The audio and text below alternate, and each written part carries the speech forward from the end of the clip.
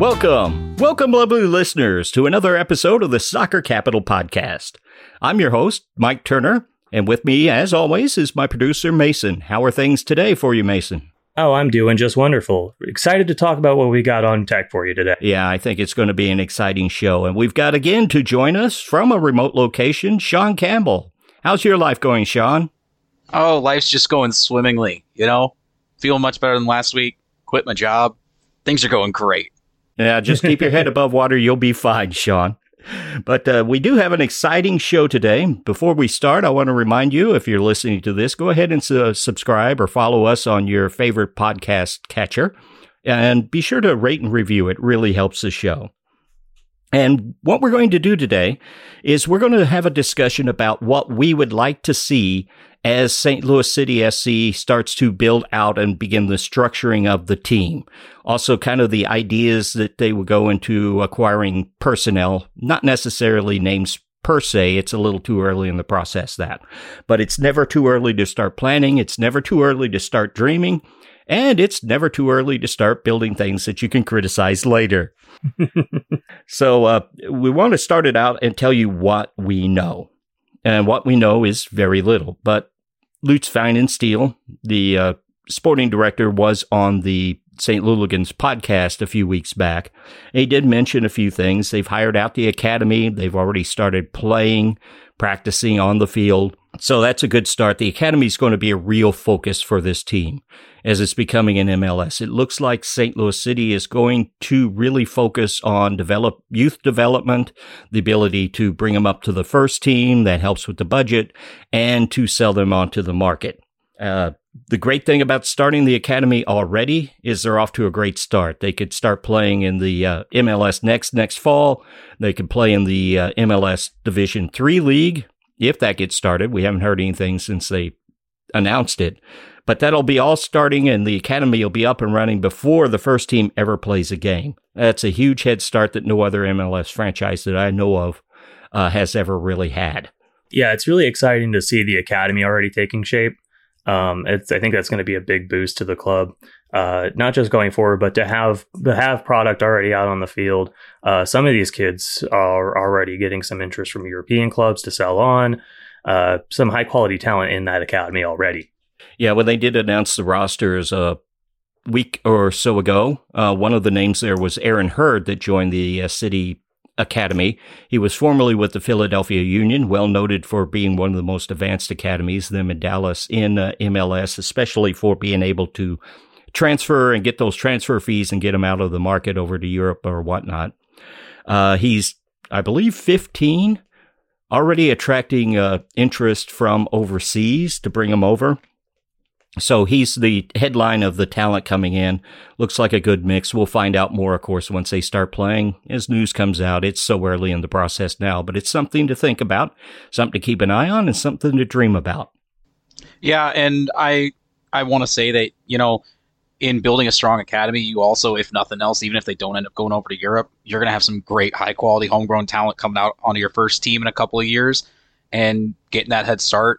I really think it's going to help us be more competitive in that first year in the league, which I really want to see. I don't want to see you're kind of struggling to get in there, like, what was it, FC Cincinnati that had that problem? Oh, yeah. Orlando City, Minnesota. These are some of the ones that struggled out of the gate. Yeah. Inter Miami. They didn't seem to have a plan. There was an article that came out today, Paul Tenorio in The Athletic, about insider information, talking to some other people in the circles in MLS, talking about how they just waited too long. It's more like they worked on their branding than their team. They waited too long, and then they struggled, and they've lost their way. So just coming out this afternoon. So it's a good lesson on what not to do. And those lessons are perhaps more important than what to do. Yeah. And one thing that kind of runs through with like FC Cincinnati, Minnesota, those were kind of promoted USL clubs. And so they didn't have a super strong academy because they weren't coming in as like an MLS quality team, trying to start out as one. They were being promoted up from USL, like where St. Louis FC was. So that is the benefit of us starting over from scratch. is we don't have to, bring up the entirety of the St. Louis FC structure and kind of try to hodgepodge it together into an MLS quality franchise. We can instead, start fresh, start over with a brand new academy, and start it early. And that was a problem for FC Cincinnati, Minnesota, and Orlando City, all three of them, is that they were beholden to some of their USL players, and it kind of held them back. Some of the other things that we know that Lutz had said is to expect the team to be made up of young and hungry players, not going to see any retirement players coming over from Europe, so-called retirement players, have a veteran mix in there, but they're going to be aggressive, a pressing type team, very high energy type team. So at least it'll be exciting the first year. If perhaps not effective, time will tell on that. They're going to be very hardworking and very down to earth. He said it wanted to reflect the values of the Midwest and of St. Louis as well. And that's really what we know. That's so little, but it gives us an idea to start thinking about what's going to happen in the future. So it's time to us to start breaking down what we would like to see, what we think we'll see, and what we dream of in the next few times. And the first thing we know we're going to see, and what we'd like to see keep developing forever, is a strong academy. So far, it looks good. Andreas Schumacher came in to be the head coach. He has a long history of working in the Bundesliga, both the assistant coach in the first team and working with the kids. That's a strong hire. Also, there is a thought. Lutz also did say that do not be surprised to see some of the academy kids actually make it into the first team roster, maybe even on opening day. That might be their dream. We'll see if it actually develops that way. Don't just do it because you can do it. Do it because they're good enough to play. Yeah, and I would definitely say that having homegrown players on that opening team, if they're worthy, if they're good enough to be there, I always say this, but the SKC proof of concept in their academy, they call it the pathway to the pros. And that's what brought Busio in, and that's why we have Daniel Shallowy absolutely tearing it up right now, pushing for that golden boot. We also got guys like Cameron Duke who are just getting their chance. Harrison is getting his shot. I want to see that, but with us having that start and already having the academy going, we could see that as soon as game 1, week 2 even. That's very exciting. I hope to see it actually come to fruition. Yeah, I hope so too. Not going to hold my breath. But the other thing with Andreas Schumacher is he has a long history of working with the Hamburg and Stuttgart in the Bundesliga, of not only had some time as assistant coach, but also the guy in charge of bringing the young people from the academy up to the first team, playing the same system. So from day one, when they come up to the first team, they're ready to hit the ground running. The philosophy will be vertical. It'll be the same through the academy all the way up. The same sort of playing philosophy. And already looking at a playing philosophy, that's something that some other teams like FC Cincinnati and Inter Miami, if they had it, they got rid of it very quickly and they panicked. Lutz did say that he's not a short-term thinker. He's more of a mid to long-term thinker. Doesn't necessarily bode that well if you're excited to see him run out of the gates very good the first year. But it does bode well for building and getting stronger and stronger every year. And who knows, if the philosophy's there and the academy's there and they're smart with their choices, maybe they can pull off a Nashville and sneak into the playoffs, be stronger at the end of the year and do something. Yeah, he said all the right things in that interview with the Luligans. He said all the right things at that fan event. Everything that I've heard from him, he's saying the right things. And it's certainly a good idea to have that vertically integrated philosophy and structure from first team all the way down through the academy, because you have that one system that you learn while you're there, and it's the same thing from top to bottom. So players coming up from the very bottom of the academy all the way up to the first team, they know exactly what's expected of them. They're learning the same skills all the way up to the top, kind of like how Sean mentioned that pathway to the pros thing. There is one kind of drawback to having that vertical where it's the same style from day one till you hit first team. If you have to change a coach because things just aren't going well in the first team, but everything else is going fine, you then have to either decide, is each team going to play a different style, or are we just going to have to swap the entire academy over now to this new coach's play style? That can be very debilitating for a lot of guys because they're now playing in a system that does not fit them at all. And I just think we got to be a little bit wary of that. So if you're going to change the coach of the first team, you almost have to change all your coaches wholesale every time you change a coach. Yeah, Lutz did also talk about that a little bit, about how he's going to be looking for an initial head coach and probably other ones that do, or at least some familiarity with coaching in that system. We're going to get into the ideas of coaches a little bit later, but the coach is going to have to coach this philosophy of the team. Think of New York Red Bulls and the way that they have a certain philosophy within the Red Bull system, and they're looking for coaches to do that all the time. He did say there'd be some flexibility, but essentially it'd just be minor tweaks within the overall team philosophy. Well, we'll have to see how that actually works out in real time.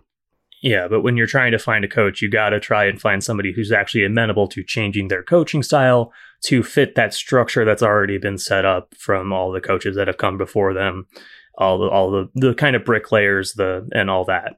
Yeah, we'll get into that a little bit later. I want to go over the coaching in another segment. But coming off of the Strong Academy, another initiative that MLS started, the under 22 sort of DPs, or as we're going to call it, the young money players. These are up to 3 on a team. They're budget friendly. You can't spend that much on them, but you are able to spend outside of the normal structures of the MLS roster rules.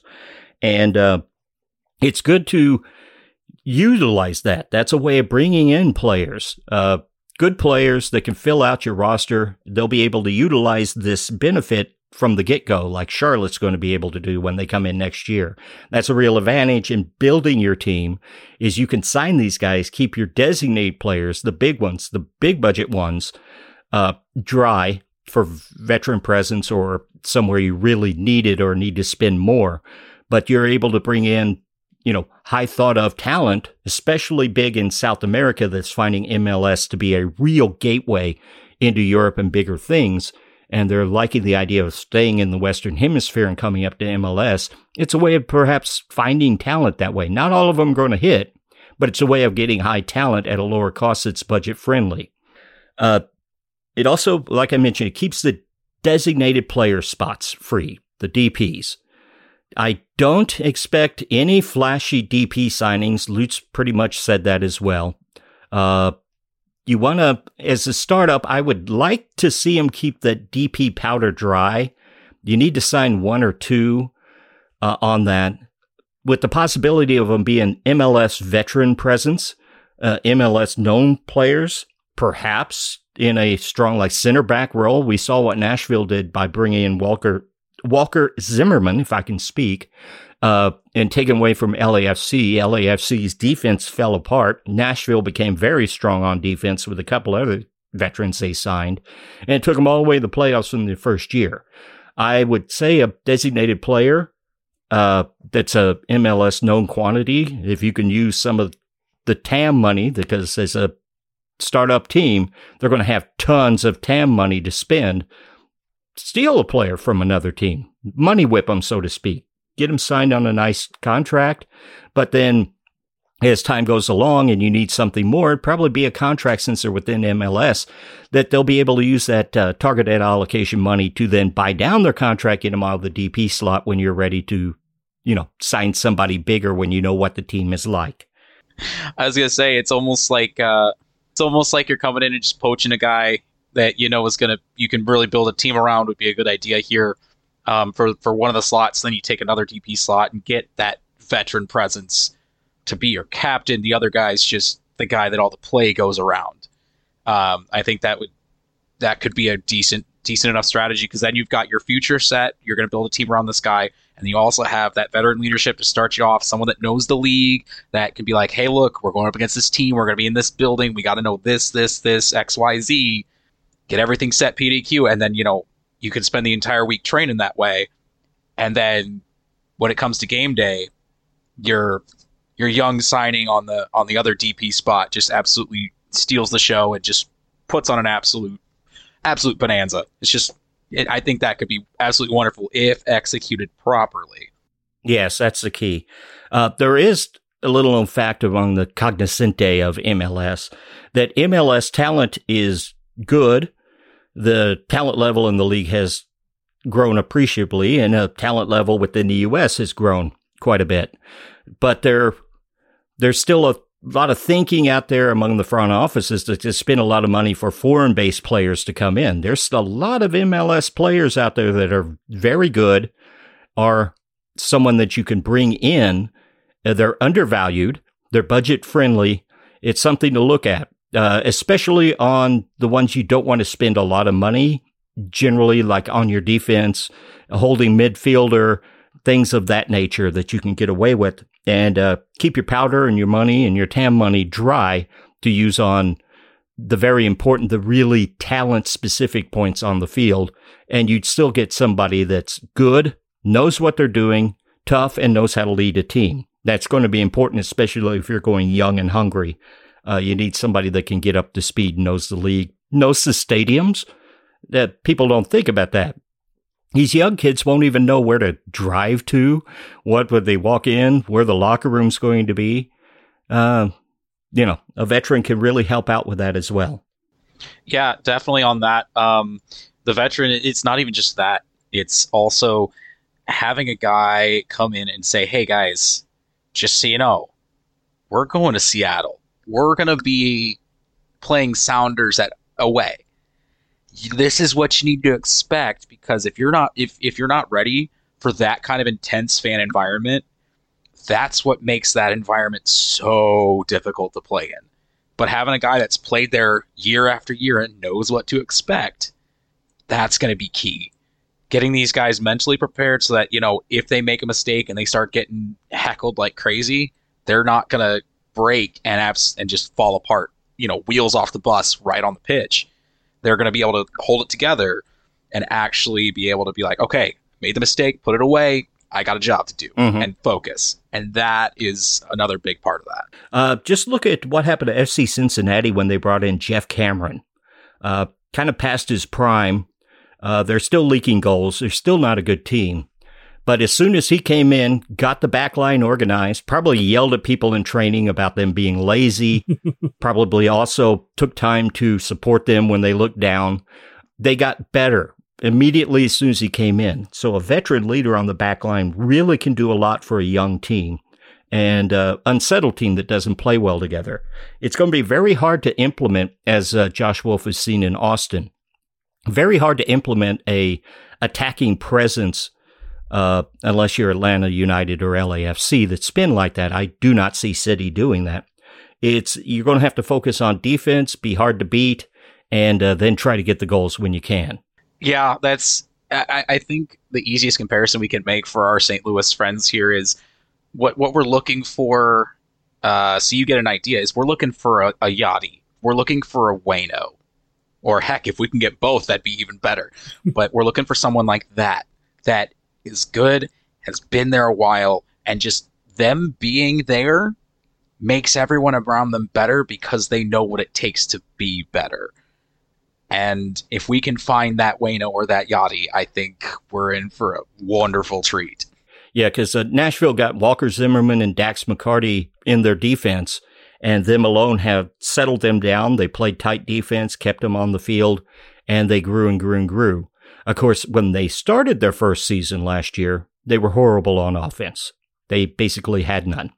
We've seen Austin this year. They play very pretty out of the back. They get the ball in front of goal. Nobody can score.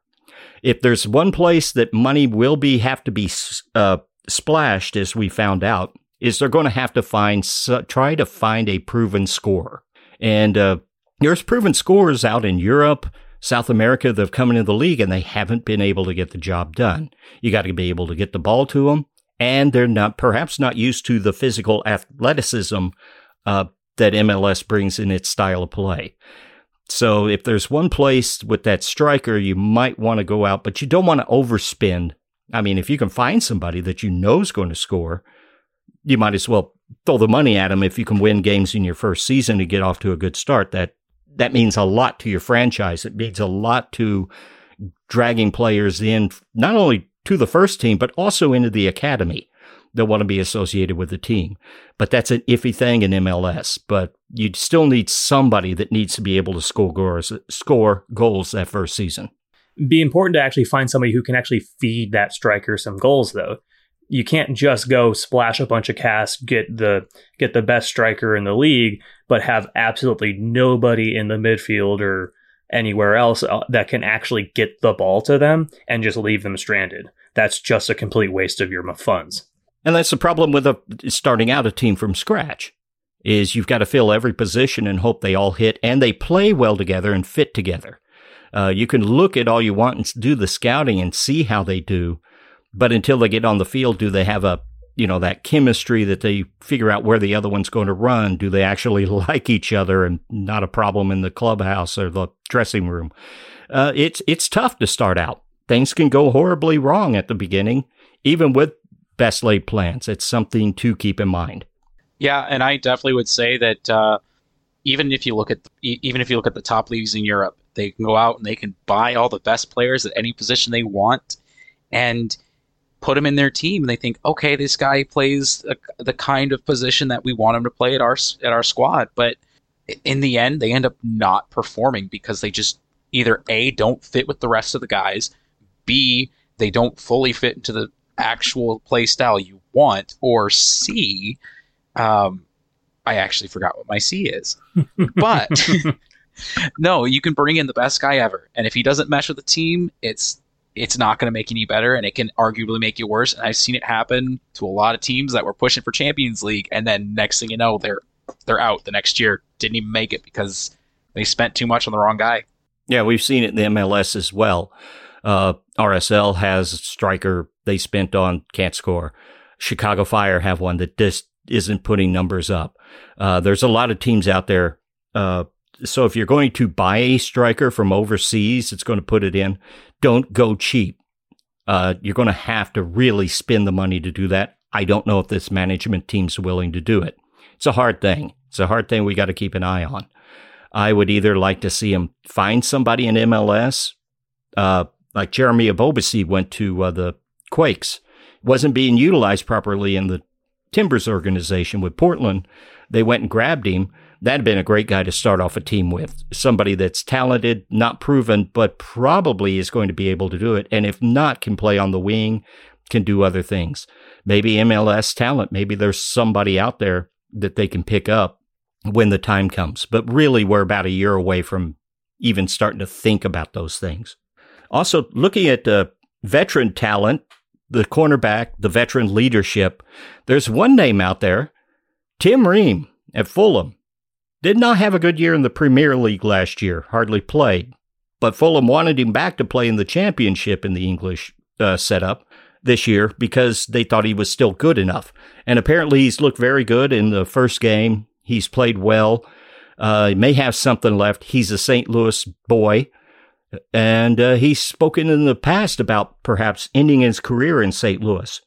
It could be something filling a roster spot. Maybe he solidifies a shaky back line. Maybe he doesn't play much, but that's your veteran leadership in and out in the dressing room and on the field. I definitely would say that as much as I am not a fan of Tim Ream, I don't know what it is. I'm just not a fan of him. Hate me all you want, St. Louis. I don't care. But I definitely think that if you're going to go for someone that's not just quote unquote veteran, but if you're going to spend any money on anybody that's a retirement player from Europe, he'd be a great pick. Because he's got that veteran leadership. He knows not only what it is to play in the MLS, but also on the national level, international level. So he's got a dearth of knowledge that he can just... Dearth, is that the right word? No, I think you wanted the opposite. He's got the anti-dearth. Well, I think I should have just gone with wealth like I wanted to. I tried to sound smarter than I actually am. It's okay. But he's got a lot there. He knows what it takes to make great teams. He knows how to interact with a lot of different guys and a lot of different personality types. I think he'd be a very good centering presence, especially being in the center back role. And he performed well at the international level. And I obviously he's good enough because he went to Europe. And he's still over there playing at the age of 33 years old. And he's still playing second tier. But still, in second tier Europe, in England especially. That's pretty good. So I'd say that'd be the one retirement player you'd be willing to spend money on. Yeah, if you're judging MLS against other leagues in the world, MLS is better than all the second leagues except the championship. It is one of the best leagues in the world, and they spend a lot on their players. So for Fulham, who is looking to bounce back and go back to the Premier League pretty quickly, for them to hold on to him, maybe he's lost some speed that he never really had. And all this, he's probably not Premier League material at this stage of the game, but he's certainly championship level, and that's good enough for MLS. Plus, what will the price be for Tim Ream to come home and what's going to be at the end of his career? It could be that he isn't a big spend, more of a middling spend. That would be a good buy. I would hope that maybe he takes like the Pat Maroon route and takes a bit of a hometown discount. And who knows, maybe he does, and we just blow everyone out of the water, win that MLS Cup that first year, and then he's like, I don't want that hometown discount anymore, and then goes somewhere else and wins 2 MLS Cups back to back, and then, we've got 2 guys that did the exact same thing. He goes, he comes home, takes a discount, plays for a year, we win the cup, and then and then he goes to the Tampa Bay Bolts and wins 2 Stanley Cups in a row. Just do the exact same thing. Yeah, except for Tim Ream, it would be him coming here, playing for a year, and then going to I don't know, Inter Miami. Yeah, going no, not maybe geographically, but if we're speaking strictly on talent level, he's probably going somewhere like Nashville or Philly and winning 2 cups back to back with them, and then who knows where he goes from there. But if Tim Ream comes here, I think he stays for a long time. I think he should do the exact same thing as Pat Maroon, and after he wins the cup here, just go to the Tampa Bay Lightning. Yeah, that would make news. That would make headlines. Tim Ream on skates, baby.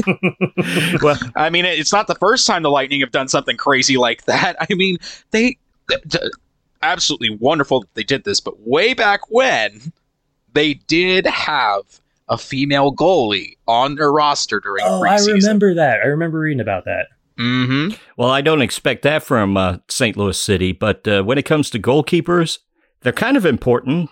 But as Austin's seen, you get a guy that's been a lifetime backup in Brad Stuber. He's been lights out for Austin this season. They can be found somewhere.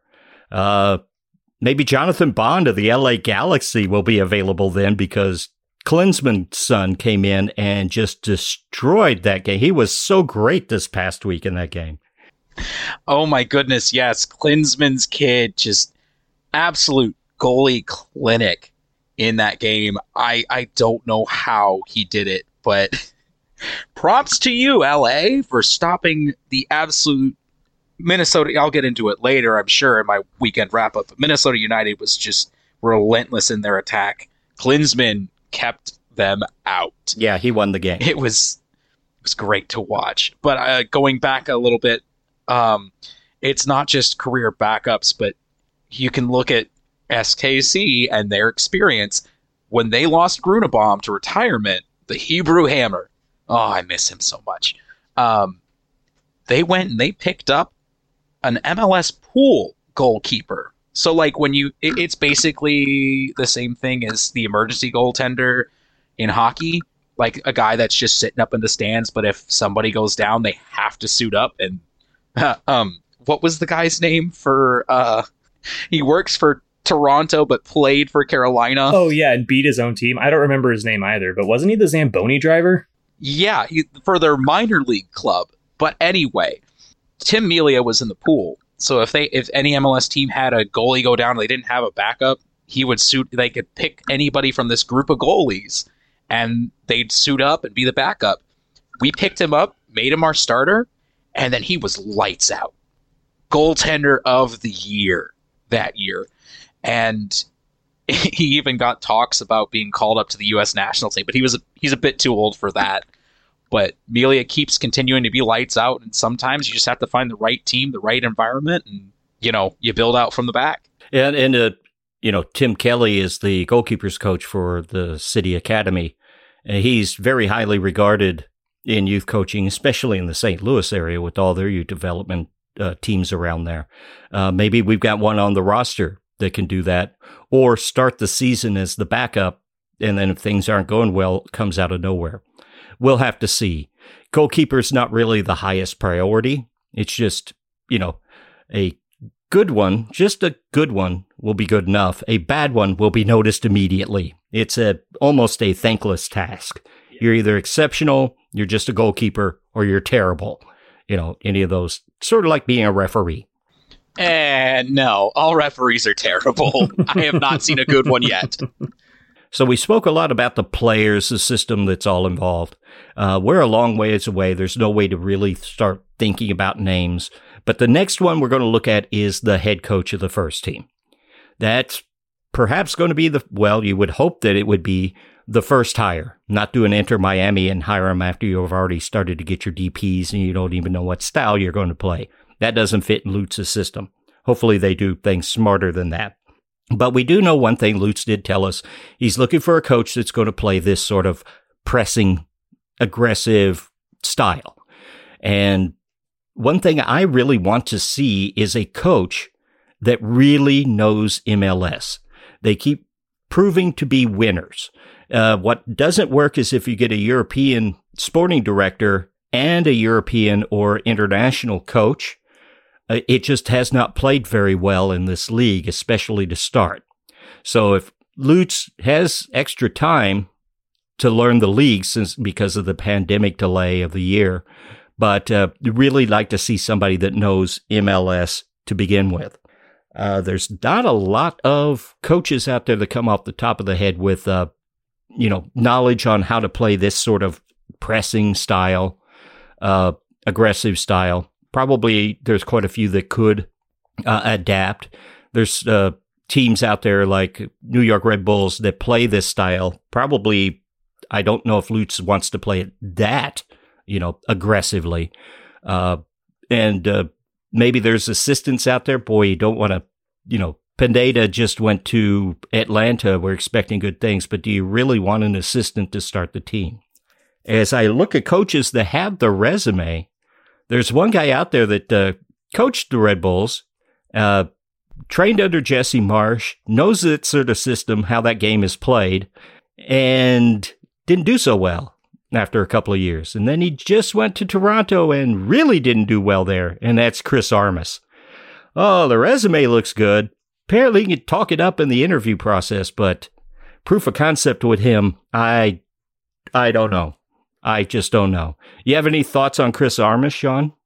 I mean, I really don't know too much about him, so I can't speak on that. I don't know what coaches from MLS are available at the time, but I definitely think we need to get someone more domestic than getting someone over in Europe, because if you pick someone from Europe, you're basically playing European styles through and through. There is no mixing of ideas, and it's not going to mesh well with MLS.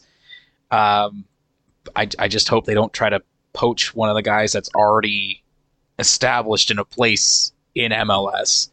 I would like to see, though, maybe finding an assistant in a very good system and poaching them, giving them a chance to be the number one. I don't have any, again, no names come off the top of my head. I don't really know much about coaches in MLS, but I think that might be a good place to start looking. Kind of like you're poaching the young guys, you're also going to poach the assistant coach and give him the reins and let him see what he does. There might be a couple out there. The names escapes me. There's a couple out there. Pineda with the Sounders. He was thought of as the next head coach. Atlanta just grabbed him, and a smart move for Atlanta considering the dumb moves they've made lately. And there's a lot of those. Yeah. Josh Wolf is a rookie head coach with Austin. The record isn't good. Excuse me. The record isn't good. Their style of play is pretty. They just don't have anybody that can put the ball in the net. And he seems to have set the team up well. It's hard because you got an assistant coach that has no head coach experience. Now they're going to be thrust in starting up a team. That's a lot to ask. It can work. Josh Wolf, of course, had years of experience under Berhalter, was expected to join the men's national team setup, But he didn't. He elected to go ahead and become a head coach himself. Someone like that with years of experience, well thought of, other teams want, perhaps it would work on that. There could be other coaches out there. I think of Ronnie Deila of New York City FC. He still hasn't found a team, but I don't know how well he's entrenched in playing the sort of system that Lutz does, because he used to be Pep's right-hand man, Pep Guardiola. That's not really the same system. Yeah, that's fair. I just want to say on a side note, though, I just really hope we don't pick one of the older style MLS coaches. Well, because like we saw a regression after Klinsmann left at the national team level because we brought in a previous U.S. men's national team coach. So he tried to start coaching the team in his style that players no longer fit that style. And I just don't, the MLS as a whole, as the meta goes, I don't want to see us playing a style that was played 10 years ago, because the game is completely different in the league now than it was way back then. So in Arena's defense, he's done pretty well with New England, though. And that's fair. But, you know, Bruce Arena is just MLS number one. Well, 1A in my book. No, he's 1B in my book. Sorry, I have to correct myself. But that's, some guys are just good at club level. Some guys are just good at national level. But either way, I don't want to see us picking a coach that coached way back when. It's like, oh, well, they were a good coach then, and they're still kind of looking for a team. I think we need to pick someone now who's in a system that kind of fits the style of play we want to play. Pull the assistant, be like, hey, look, this is your chance to be the guy making the big decisions. And see how it works. But yeah, I do not want to see, say, a Dom Kinnear come in, Jason Kreis. No. Oh, God, no. Please, no. Yeah. There's a few of those old names, but most of them are getting all pretty well washed out of the league. How about Preki? He's with Seattle. He's a name. He's a no name in MLS. He's a no name in St. Louis.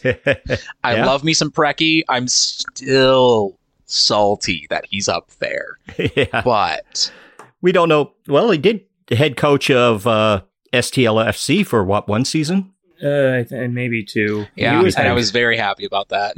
Yeah, but he was a name. He was head coach when I started following that team. And it's Preki. You can't exactly be that upset. But yeah, the club wasn't exactly great under his leadership. He left after a couple of years, and they brought in Anthony Poulos, I think, to replace him. And the club did a lot better under Poulos than they did under Preki.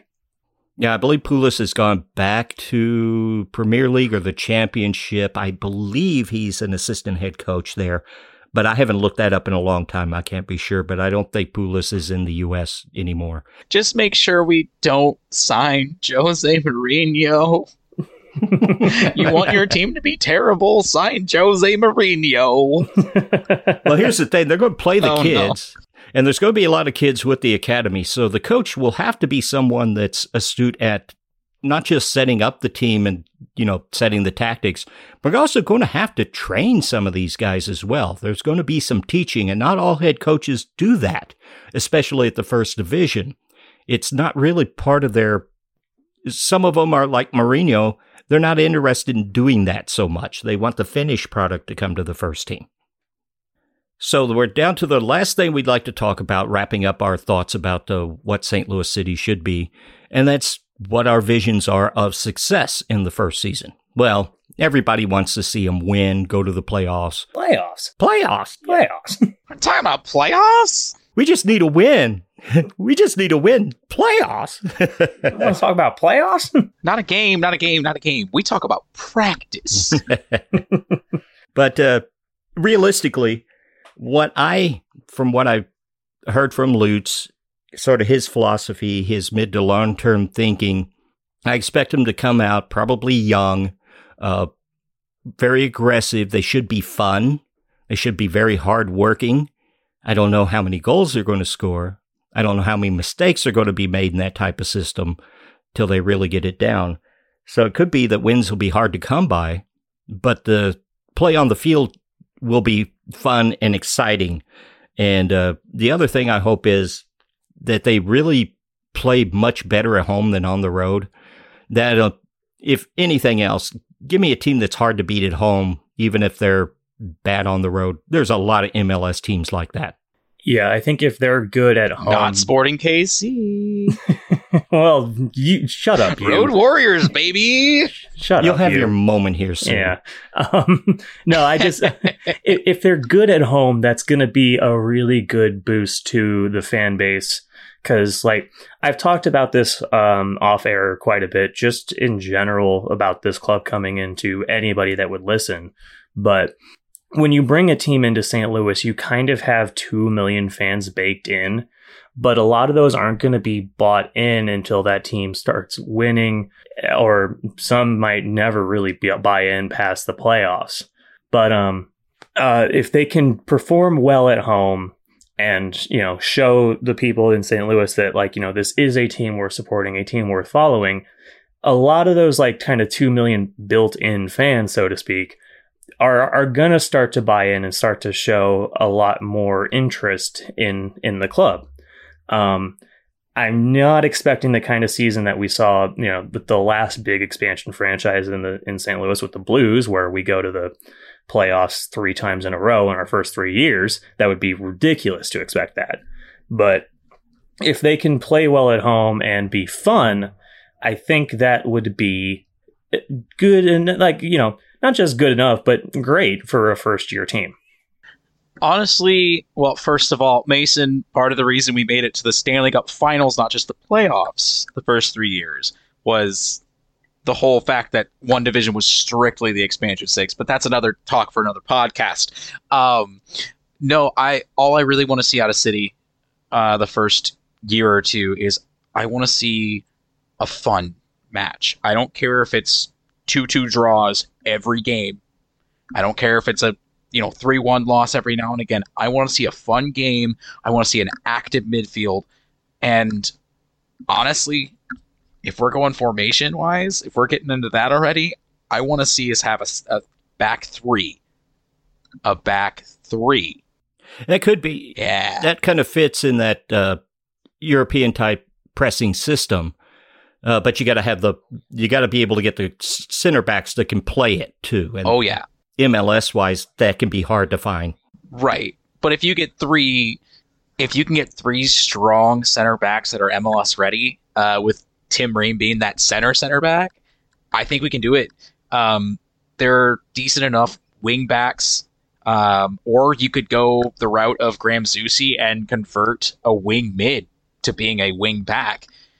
And then next thing you know, they're just even better. But I would love to see a back 3 and then, a 5 in the middle in like a diamond formation or a pentagon, and then a striker up top. I think that'd be a very fun system to run. You got the back 3 that are solid. They're going to, hold that line. You've got your wing backs flying up and down the sides. You have your holding mids, and then you have your attacking mid who's almost a false striker. And as long as your number 9 checks back into the midfield and makes some plays, makes some passes, kind of like an Alan Pulido, that's a very, very dangerous setup in this league, I think, because a lot of teams don't really have dominant midfields. There are a few out there, but not a lot. And if you can dominate that midfield and hold that possession while still making it look fun, that's what I want to see. And there's a whole lot of teams that haven't been able to figure it out, much less in their first season. So that's a lot to ask for there, Sean. But we'll see. Oh, I fully expect it to take forever to actually get perfected. But with the right coach, the right players, it could take as few as 4 seasons before we really make a deep run into the playoffs with that formation. And the other thing also when it comes to their success, is we don't know anything about the St. Louis City management. A lot of the talk and things that I'm seeing lead me to believe that they're not going to really go out and like to spend a lot of money. Even if they can attract them, fit them in, I don't see them really slotting holes by throwing cash at it. I could be wrong. It could be a different way that they go, but I'm just not going to. I'm not looking at them to be a big spending club, even if it's transfer fees for DPs. Yeah, if you could go and get Alan Pulido out of Liga MX, you get anybody that can score out of Liga MX. It's a great place to get them, but they're paid very well there. I don't know if the salary requirements of those players are going to fit in what City wants to do. I just don't see it so far. Especially not right off the bat, I don't think. I think the only way it works, if you might be able to make it work and you pull a young, good scoring striker out of Liga MX and use that as one of your DP spots. Like, you may not have to poach from MLS because, as we've seen with Pulido, he may not be as prolific of a scorer up here, but he's still scoring at an incredible rate. And so that kind of a game transfers well. But then again, he's also more of an all-around number 9, where, again, he checks back into the midfield. He'll make plays. He has that hold-up ability. You know, he's not just playing that center spot, Chicharito style, sitting in the box waiting for a ball where he can just poach the goal every time, which is honestly a wonder why he's not starting for the Mexican national team. But different talk, different podcast. Yeah, and also when it comes down to it, Liga MX is great because they really seem to translate in the MLS game. But the stars like that are coming in are generally much older, more veteran. They've had their time. They've got tired of rabid fan bases and more especially rabid media, and they kind of look to come to the U.S. Some of them even mentioned being in the U.S. to raise their kids. Getting young, talented people out of Liga MX, I just don't see it because they want to hold on to them. They don't give them up at all, ever, even to Europe. You know, they'll take a young kid that they want and they slap a $20 million tag on them. They're not going to pay that. MLS certainly isn't going to pay it. I'd love to see it. The games mesh well together. There's been a lot of success, more than perhaps anywhere other than Argentina, foreign countries coming in MLS. I just don't see that happening. It's a pipe dream. Yeah. It's a pipe dream. That's all it is. But that kind of wraps up at least our thoughts on what we're thinking to come from St. Louis City SC. And for the next segment, we're going to throw it to Sean, even though he's had more than his moment talking about Sporting KC. We'll give him a moment here, a few sentences, and we won't ask him to bring up what happened in the Leagues Cup with that 6-1 thrashing that Peter Vermes chose the league over the cup. We won't bring that up. You just had to go there. Of course I did. I wasn't even going to take my moment to talk about SKC, and you had to drag them through the mud like that. I was going to be actually, unbiased for once and do a weekend wrap-up because there was a lot that happened this weekend. And boy, howdy, did we have one heck of a match of the week. Yeah, we want to touch on that one. Seattle-Portland? Yeah. Oh, yes. Most teams only get 3 world-class bangers, goals from outside of the box in a season. Seattle had it in one game. Heck, were they all in one half?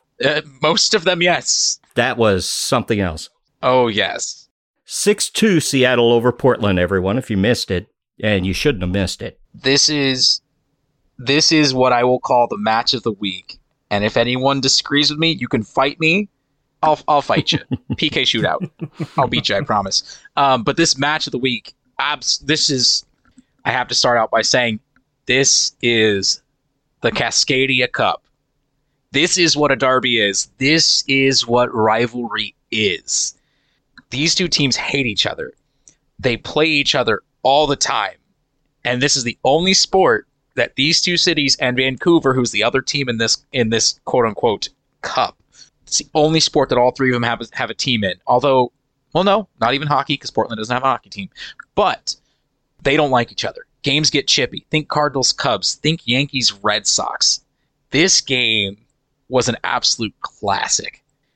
Sounders came out hot and heavy, scored 2 goals in the first 30 minutes. Freddie Montero being Freddie Montero, doing what Freddie Montero does best. Boy, was it great. Portland got one back just before, like 10 minutes before halftime, so they're going in 2-1. You expect that. It's going okay. But then you get into the second half, They tie it up, but then it was all Sounders, baby. And I hate the Sounders, but it was all Sounders. Well, I wanted to touch on just like in that first half in particular, Portland was really holding that possession. They had the ball most of the half, but every time they would make even the slightest mistake, Seattle would just come back and punish them right away. That's how you got those bang, bang, 2 goals right away. Oh, yeah. That's that vicious counterattack. And the talent. Portland's not lacking for talent, but Seattle just has it perhaps more top to bottom through all 23 on the rosters more than anyone else in the league. And I don't think that's really debatable. Yeah, no, if talent were cards, Portland's got it in diamonds, Sporting's got it in hearts, and then Seattle's got it in spades, baby. Like, I cannot lie. Greatness recognizes greatness. Seattle's just that whole their whole organization is just mind-blowing. And I hate them, but I respect them. Especially because they can throw this 6-2 thrashing on Portland and have their fans cheering so loud in Portland that you can hear Sounders chants drowning out Portland Timbers chants and their damn chainsaw. I hope the St. Louligans and all the city supporter groups were watching that game, because Portland, they brought the TIFO game again. Starting it off with their TIFOs, they're great. Always. St. Louis City FC, or St. Louis FC, had a great game, and we're expecting it to be much bigger, and they're already talking about it. Especially for a USL club, the Louligans were really ace in the TIFO game for USL. But this is the 100th meeting between teams called Portland Timbers and Seattle Sounders. It goes way back before MLS. There was a lot of meetings before these teams were called that between these two cities, but it's the 100th matchup, just those team names. You don't start off with that unless you're in the Northwest. Yeah. I just have one more thing from this game before we go. Absolute goal of the season candidate from Jimmy Medranda. Man. Can we just, if you have not seen this goal yet, are you living under a rock? Because you need to go watch YouTube and find this goal. Straight from the corner kick. And it goes all the way across far post, far corner of the box. And Jimmy just comes streaking in full volley. Bar down, ski boys. What a goal. That thing was moving supersonic. Like, that's what you love when I watched see. that, I felt like every other time I had called a goal a bullet, I was exaggerating. Yeah, that was a rocket. Yes. Other things around MLS, one thing that caught my eye, did you catch the end of that Red Bulls CF Montreal game? Oh, yes. The penalty kick in extra time. The third time's the charm on the PK. Yeah, the 3. The first 2, well, first of all, 2 players for Montreal were fighting over who gets the kick. Mason Toyes is the chosen penalty kick kicker. Johnson drew the foul, so he fought him off. He took it. And Cornell of Red Bulls made the save. Then they don't start. Then the ref puts a hand to his ear. And he goes and looks and called it off. He was off his line. So then Toy gets his shot. He gets his shot. Cornell saves it. They go to the monitor. He's off his line. So finally, they bring in Victor Wanyama, formerly of Tottenham. Oh, yes. I remember him fondly. The veteran DP, who's actually having a very good year as a veteran DP, by the way, comes in. Makes the worst penalty kick of the 3, and Cornell kind of flubs it. It goes in. Penalty kick scored, and that one counted. In true Wanyama style. Yeah, that was true MLS right there. Third time's the charm. Outside of that, I think the only thing that really caught my eye was the Nashville game. Oh, they absolutely took it to DC United. And DC United was hot coming in, playing very well in Nashville. They scored in the third minute. And then it was basically all Nashville, baby. Just an absolute beatdown. If St. Louis City can come anywhere near in their first year and a half doing what Nashville's done, we will be ecstatic. That would be a huge win. It would be a mega success. Yeah, they started off shoring up their defense. Then they added to the offense. They got coached up. Gary Smith, he's a good long-term coach in the MLS, plays a defensive style, but he knows how to win and win big games, and it's showing. I'd be ecstatic if we can match Nashville. For sure. Yeah. Anything else, folks? So otherwise, we're going to wrap this up. I think that's about all I got. All right. That does it for this week's episode of the Soccer Capital Podcast. Be sure to subscribe, rate, and review the podcast. It helps us a lot. And hopefully see how many. We'll keep this one tabbed. I want to see how much of our vision actually becomes what the team does. But, of course, we won't find out for a while. But it's always good to start thinking ahead.